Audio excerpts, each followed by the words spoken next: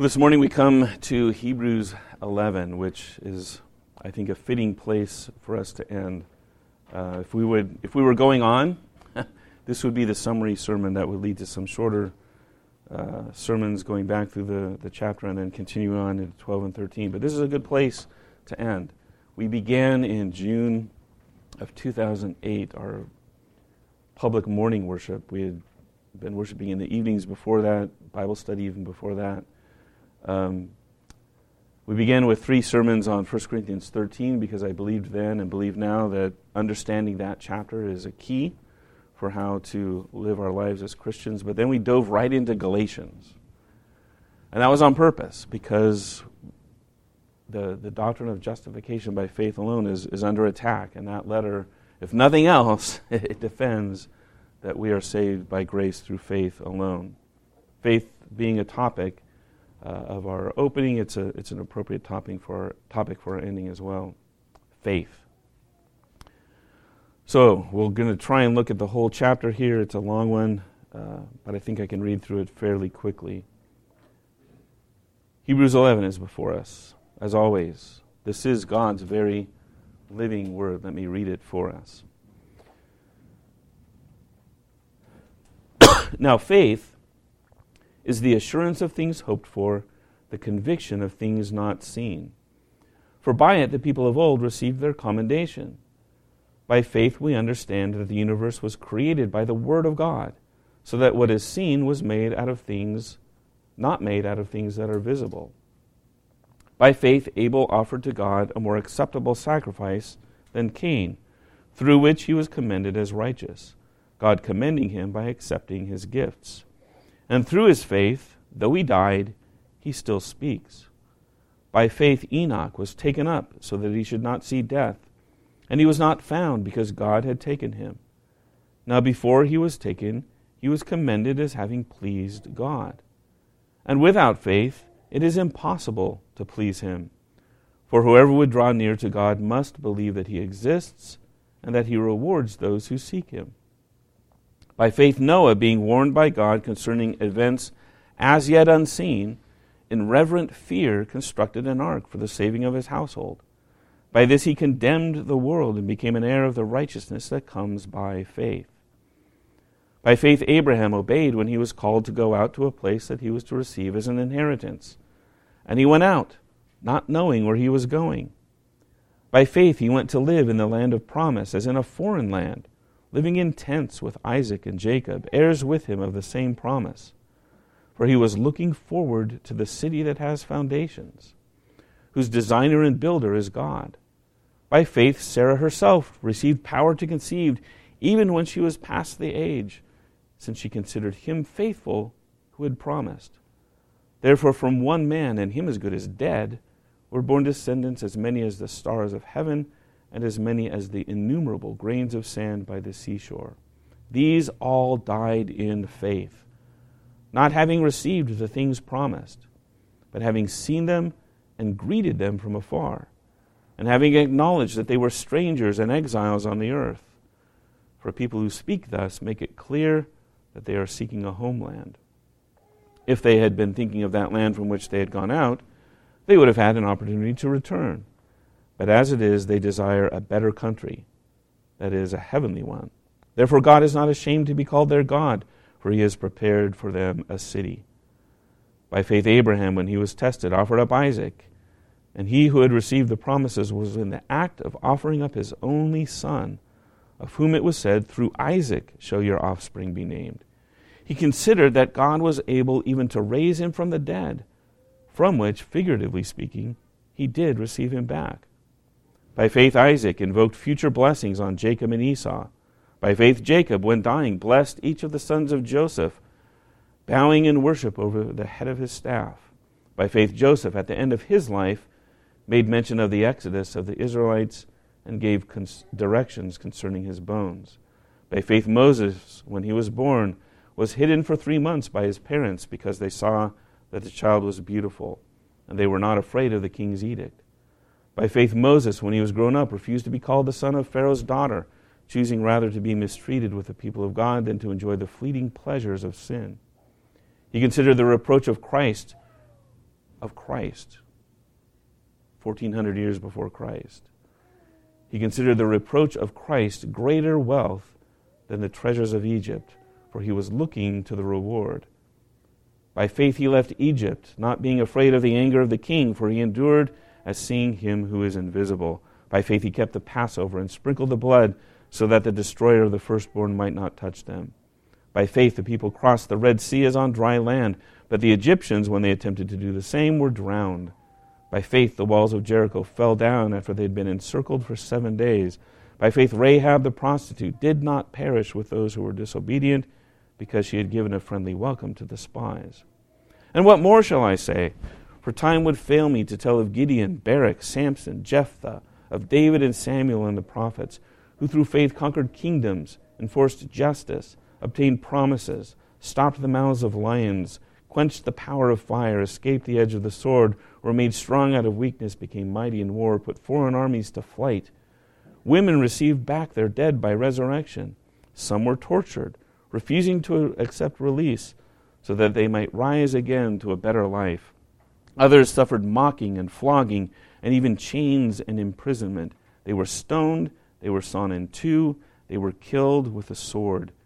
They went about in skins of sheep and goats, destitute, afflicted, mistreated, of whom the world was not worthy, wandering about in deserts and mountains and in dens and caves of the earth. And all these, though commended through their faith, did not receive what was promised, since God had provided something better for us, that apart from us, they should not be made perfect. A lot going on in this chapter, so I can only give a summary this morning. God willing, it will be a faithful and helpful one. As we come before it, let me pray for us once again. Our Father in heaven, we come before your word now. We ask that you would bless this time, that you would fulfill your own promise, that when your word goes out, it does not return to you empty. Instead, it accomplishes everything you purpose for it, and it is successful in everything for which you have sent it. For us, we ask that you would pour out your Holy Spirit in abundance and to overflowing here this morning, so that our ears would be open to hear and our eyes would be open to see all that you have for us from your word this morning. In doing so, make it a lamp to our feet and a light to our path, that we might walk in obedience according to your word. Father, we ask it in Christ's wonderful name. Amen. What is faith? What is faith? We say faith is essential for the Christian, for Christianity. But what is it? What is faith? How do you define faith? We say things like we are saved by faith alone, not faith plus works, not faith plus anything. That's great, and it's true. But again, what's faith? What is faith?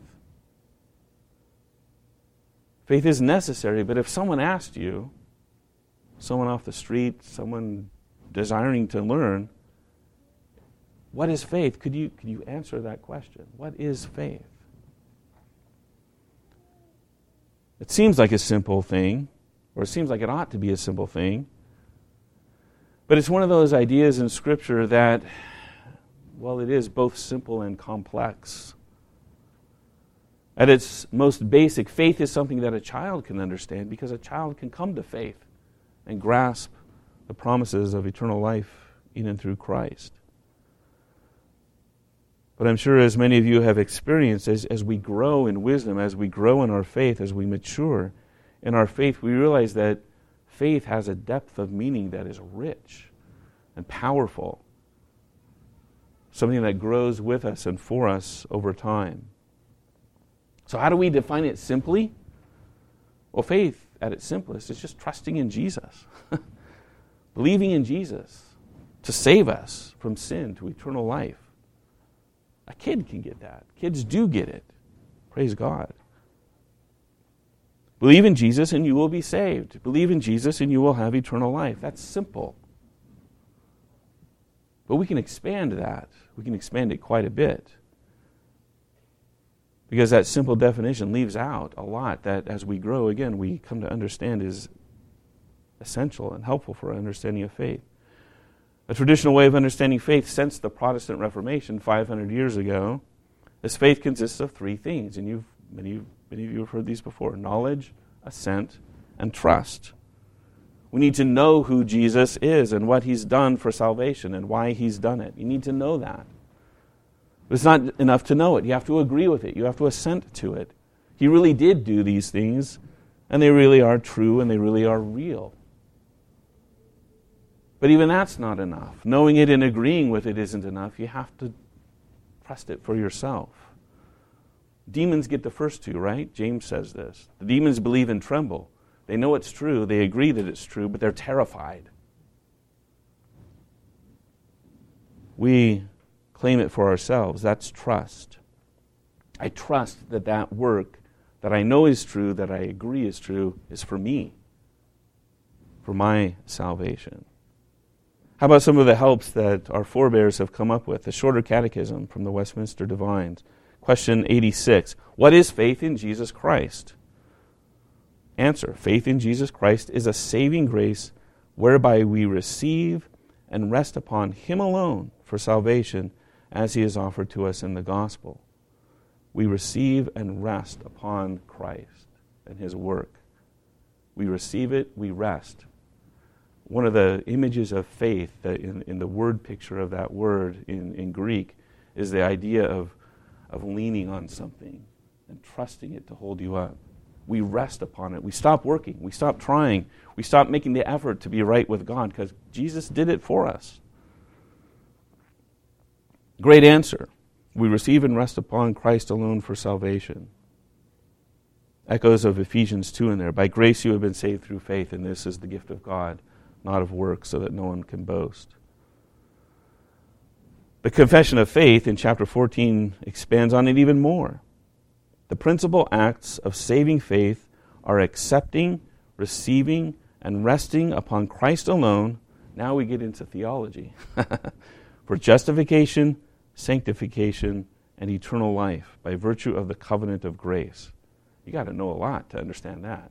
You got to know what justification is, sanctification is, covenant theology. My goodness. That really begins to expand the idea of faith. The larger catechism, as it's prone to, is much more wordy. Question 72. What is justifying faith? They qualify it with a descriptor. Justifying faith is a saving grace wrought in the heart of a sinner by the Spirit and the Word of God, whereby he, that is the sinner, being convinced of his sin and misery, and of the disability of himself and all other creatures to recover him out of his lost condition, no one can help me, not only assents to the truth of the promise of the gospel, but receives and rests upon Christ and his righteousness. Therein held forth, in other words, proclaimed in the gospel, for pardon of sin, for accepting and accounting of his person righteous in the sight of God for salvation. That's a mouthful, but it's a good mouthful, a mouthful that's full of truth. So there it is. Faith is simple. Believe in Jesus and be saved.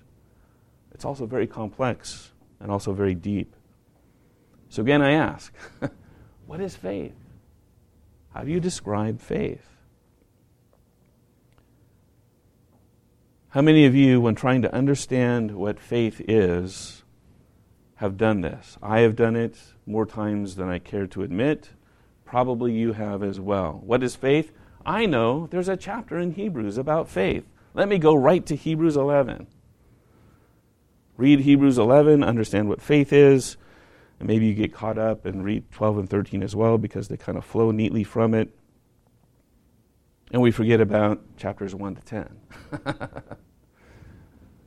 Right to chapter 11, the great chapter on faith, the classic Bible chapter about faith.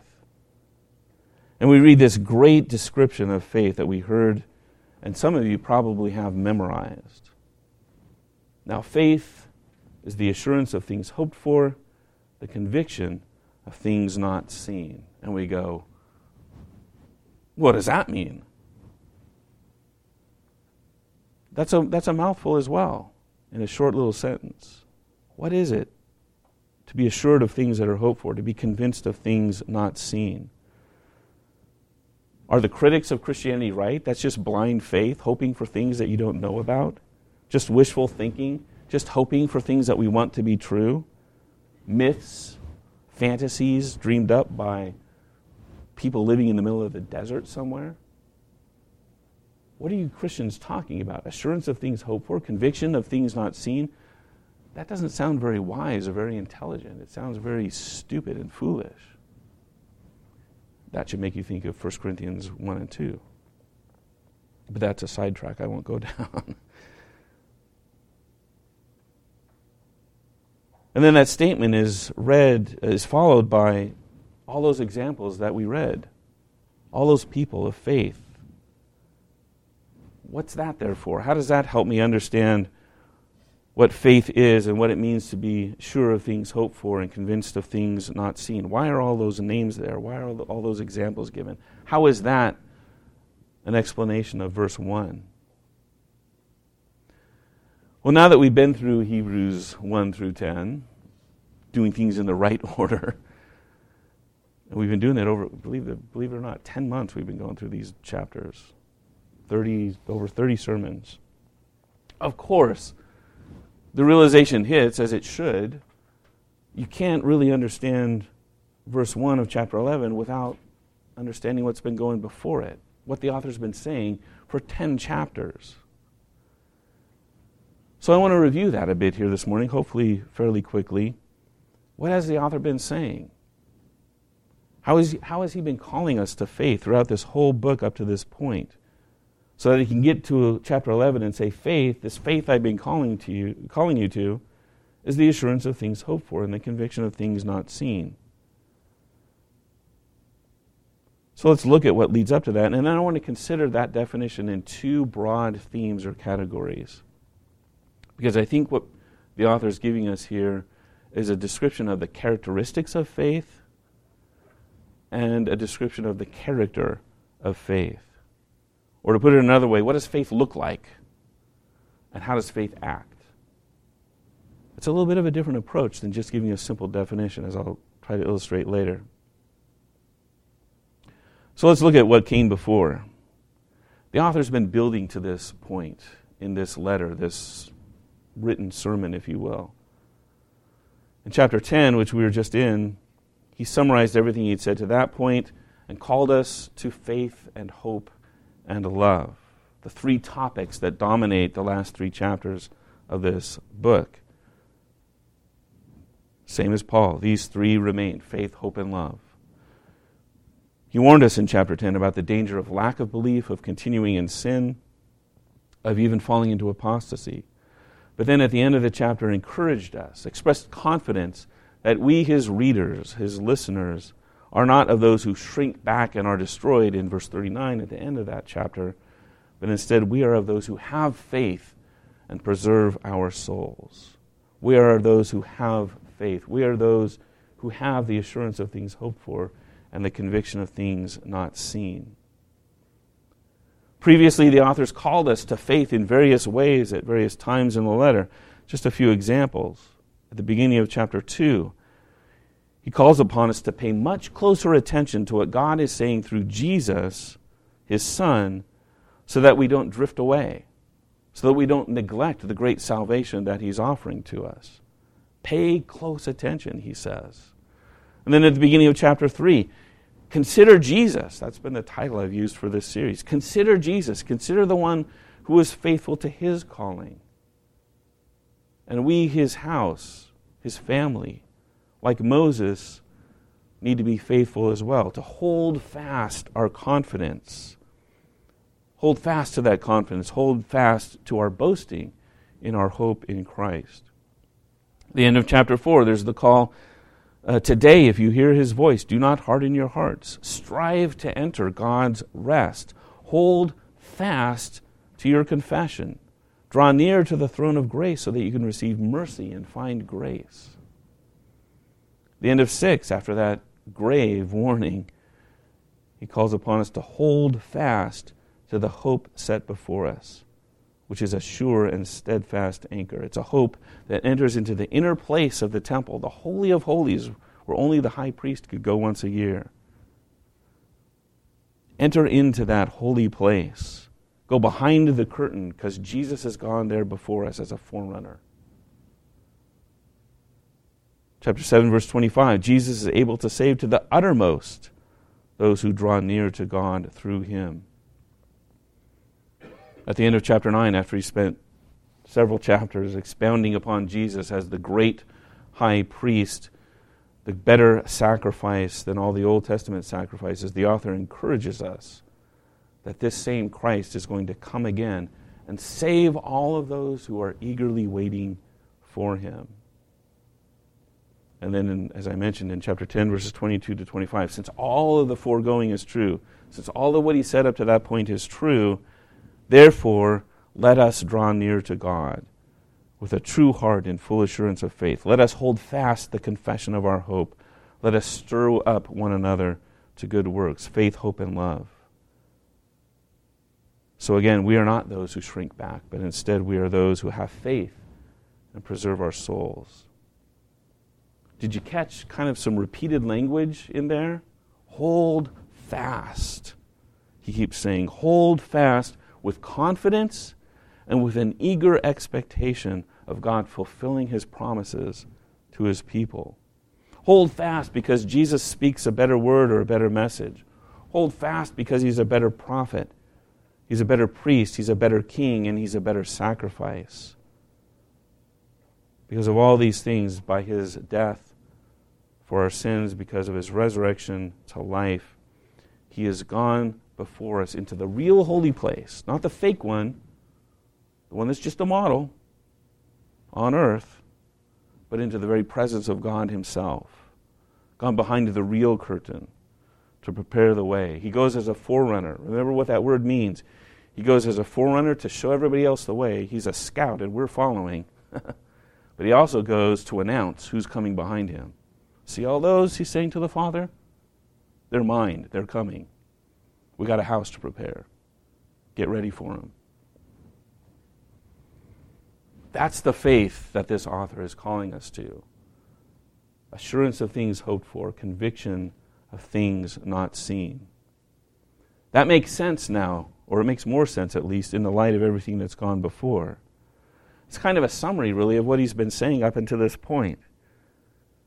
So again, the way I'd put it is this. Faith has these characteristics.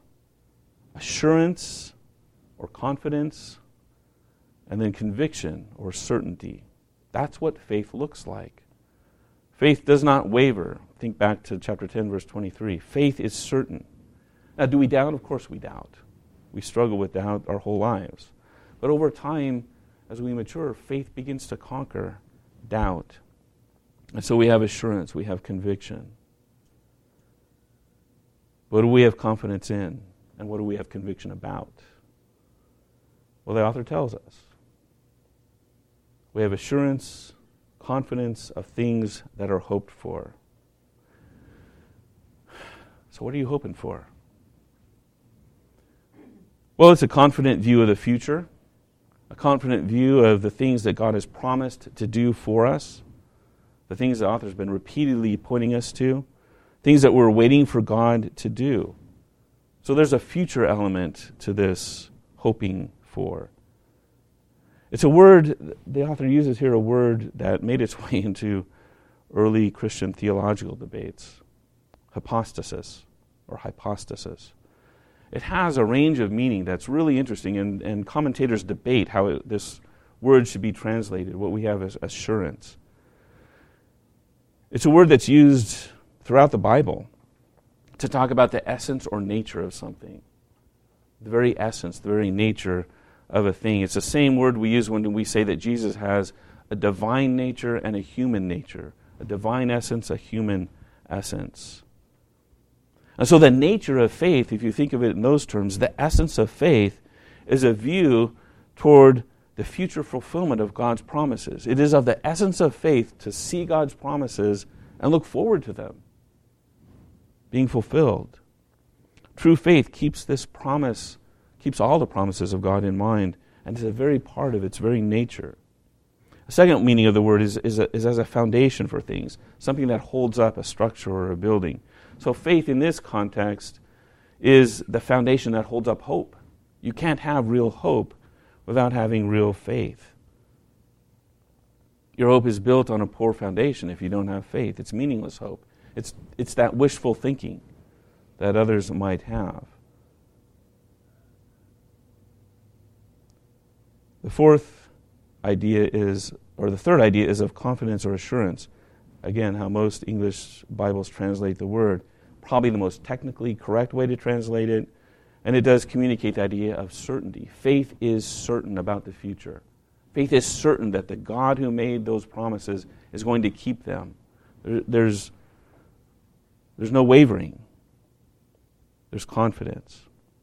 And the fourth idea is of a guarantee. Faith is a guarantee or a witness to something. It attests to the truth of something. It's like a title deed that proves ownership of a piece of property. Faith guarantees that we possess, we have ownership of the promises of God. So which is it here? Well, this author, as we've seen before, is clever enough and creative enough that I think all these ideas are present. Faith is the essence, or hope is the essence of faith. It's the foundation. Faith is the foundation of hope. It's the assurance that we have. It's the guarantee. Characteristic of faith is that it looks with confident assurance to the fulfillment of all of God's promises for His people. What's the other characteristic of faith? It's a conviction of things that haven't been seen. So faith says, I haven't seen it, but I know it's true. And that might seem illogical. This is where the wisdom of Christ is folly to the world around us. And again, it may tie to future things that we haven't seen yet because they haven't come. And we see examples of that in the examples in chapter 11. They haven't seen these future things, all these heroes of the faith.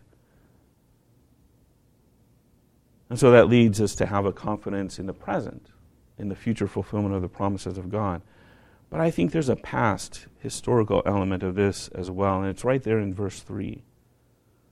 By faith we understand that the universe was created by the Word of God, so that what is seen was not made out of things that are visible. That's not in the future. That's in the past. That's at the beginning. Faith has a conviction of things not seen. And the author begins with the beginning. A conviction that God made this world, and He made it out of nothing. Faith begins there.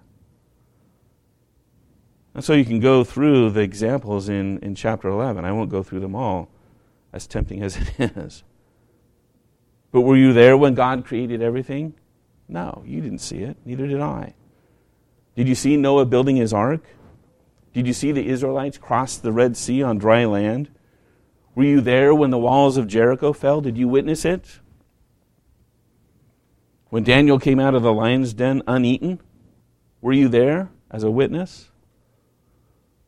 Or as the old song says, were you there when they crucified our Lord? Were you there? Were you one of the 500 plus witnesses who saw the risen Christ after His crucifixion? You and I saw none of those things, and yet we believe every single one to be true. And we have a conviction about it, because that's what faith does. We know it's true. We believe it to be true, because the God who is faithful tells us it's true. God's word is inerrant. Our faith is built on stories that we believe to be true, stories that teach us about God, stories that teach us about His character, His love for His people, how He has saved His people time and time and time again, how He's kept His promises to them time and time and time again. So this conviction about unseen things isn't just wishful thinking. It's not just hoping for things that aren't true. It's based on reality. It has certainty. It has conviction. So because we know God has done those things in the past, we have every good reason to hope. We have a foundation for our hope. We have God's guarantee of our hope. The characteristics of faith are the assurance of things hoped for and the conviction of things not seen. But our author's purpose here, I don't think, is just to give us a definition of faith. And I think, in fact, to call it a definition doesn't do it justice. It's less of a definition and more of a description of the characteristics of what faith looks like. Let me try and illustrate this. I can tell you what a human being is. Has a body, has 2 legs, 2 arms, a head, certain features that distinguish it from other things that exist on this world. And if I give you a good enough description, you'll be able to tell the difference between a human and a dog or a cat or a fish or a bird or whatever. But have I told you anything about people? I've described it, and a lot of these definitions of faith that we have in our catechisms and whatnot are great at describing it so that we can recognize faith when we see it. And that's good. That's useful, it's helpful. But what if I wanted to describe the characteristics of a person to you? Well, now I'm doing more than just describing what a human being is. I'm telling you something about them. What color is their hair? What color is their eyes? How big are they? How small are they? How old are they? What do they look like? And so now I have the characteristics of that person, and hopefully, knowing those things, I can recognize that person from a whole mess of other human beings. That, I think, is what the author's doing for us here with this description. Faith is the assurance of things hoped for, the conviction of things not seen. That's the kind of faith he's looking for. But what do you still not know if I've described a person that way to you? You don't know anything about what kind of person they are. Are they a good person? Do they laugh? Do they cry? Are they optimistic? Are they pessimistic? What kind of a person are they? How do they behave? How do they live their lives? You don't know anything about who they really are until you get an idea of the character of that person. You might be able to recognize them on the street from a photo because I described them really well to you, but you don't know the character of that person. And so, really, I think the rest of this chapter is a description of the character of faith. What does faith look like when it behaves? What are its mannerisms? What are its characteristics? The long list of examples, all those heroes of the faith are meant, I believe, to show us how faith lives. James tells us, faith without works is dead. How does faith live? How does it look? What is its character? What does assurance and conviction look like? Well, it looks like people living. It looks like people acting in certain ways. It's the repeated use in this chapter of by faith. They did these things by faith. By faith, Abel offered a sacrifice. By faith, Noah built an ark. By faith, Sarah conceived. By faith, Abraham offered up Isaac. By faith, Jacob blessed Joseph. By faith, Moses identified as a Jew and not an Egyptian. By faith, Moses celebrated the first Passover. By faith, the walls of Jericho fell. By faith, Rahab did not perish in that fall. By faith, by faith, by faith. People who have faith act a certain way. And the way they act shows that they trust in God, shows that they have an assurance of things hoped for and a conviction of things not seen. The writer tells us, verse 39, all of these, though commended through their faith, did not receive what was promised. So their faith had to motivate them through what the author is talking about. Hope and a conviction of things not seen. I've said before around here that to live like a Christian requires faith. To do what God calls us to do. Go back and look at what we read earlier, Luke 6. To live like that with your enemies requires faith. That God will honor that and bless it. We know that such obedient faith pleases God. The author tells us this in verse 6.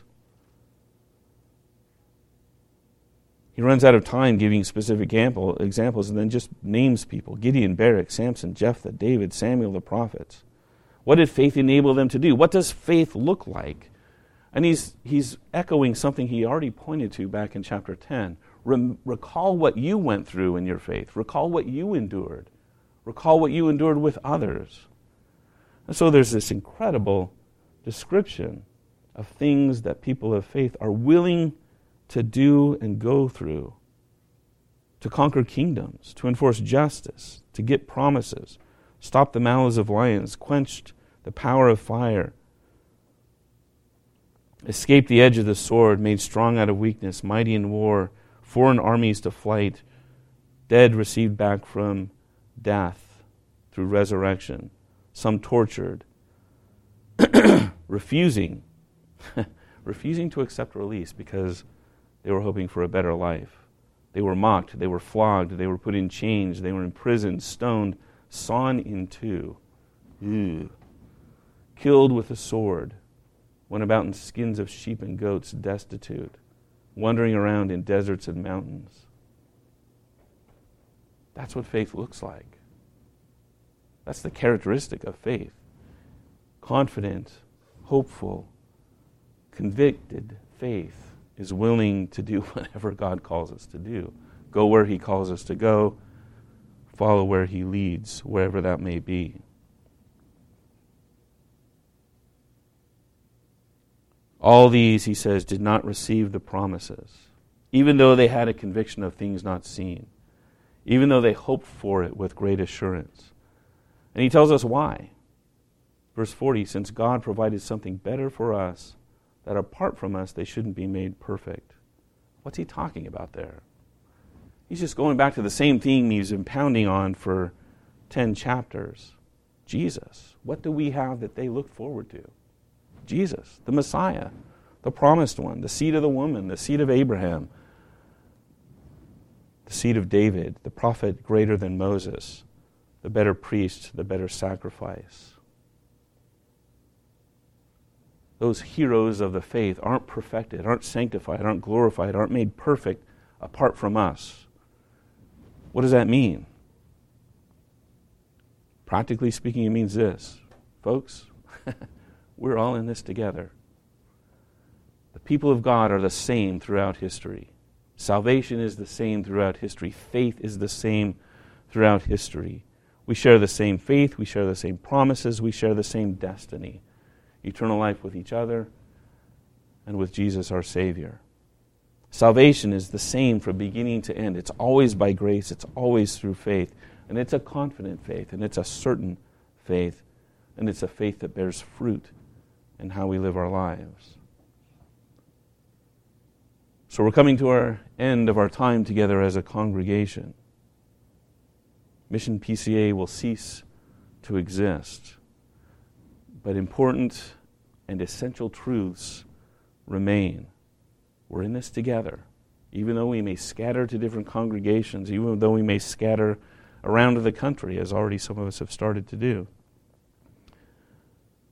No matter how far apart we are from one another, separated by distance or time or any other thing, we are the same people of God. We have the same faith. We do not shrink back, but we are sure, we are confident. We're not confident in ourselves. Believe you me. We're not confident in our church because it's better than others. We're not confident in our pastor. We're not more confident in our particular expression of the faith.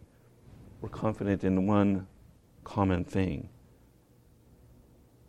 The God who sent His Son,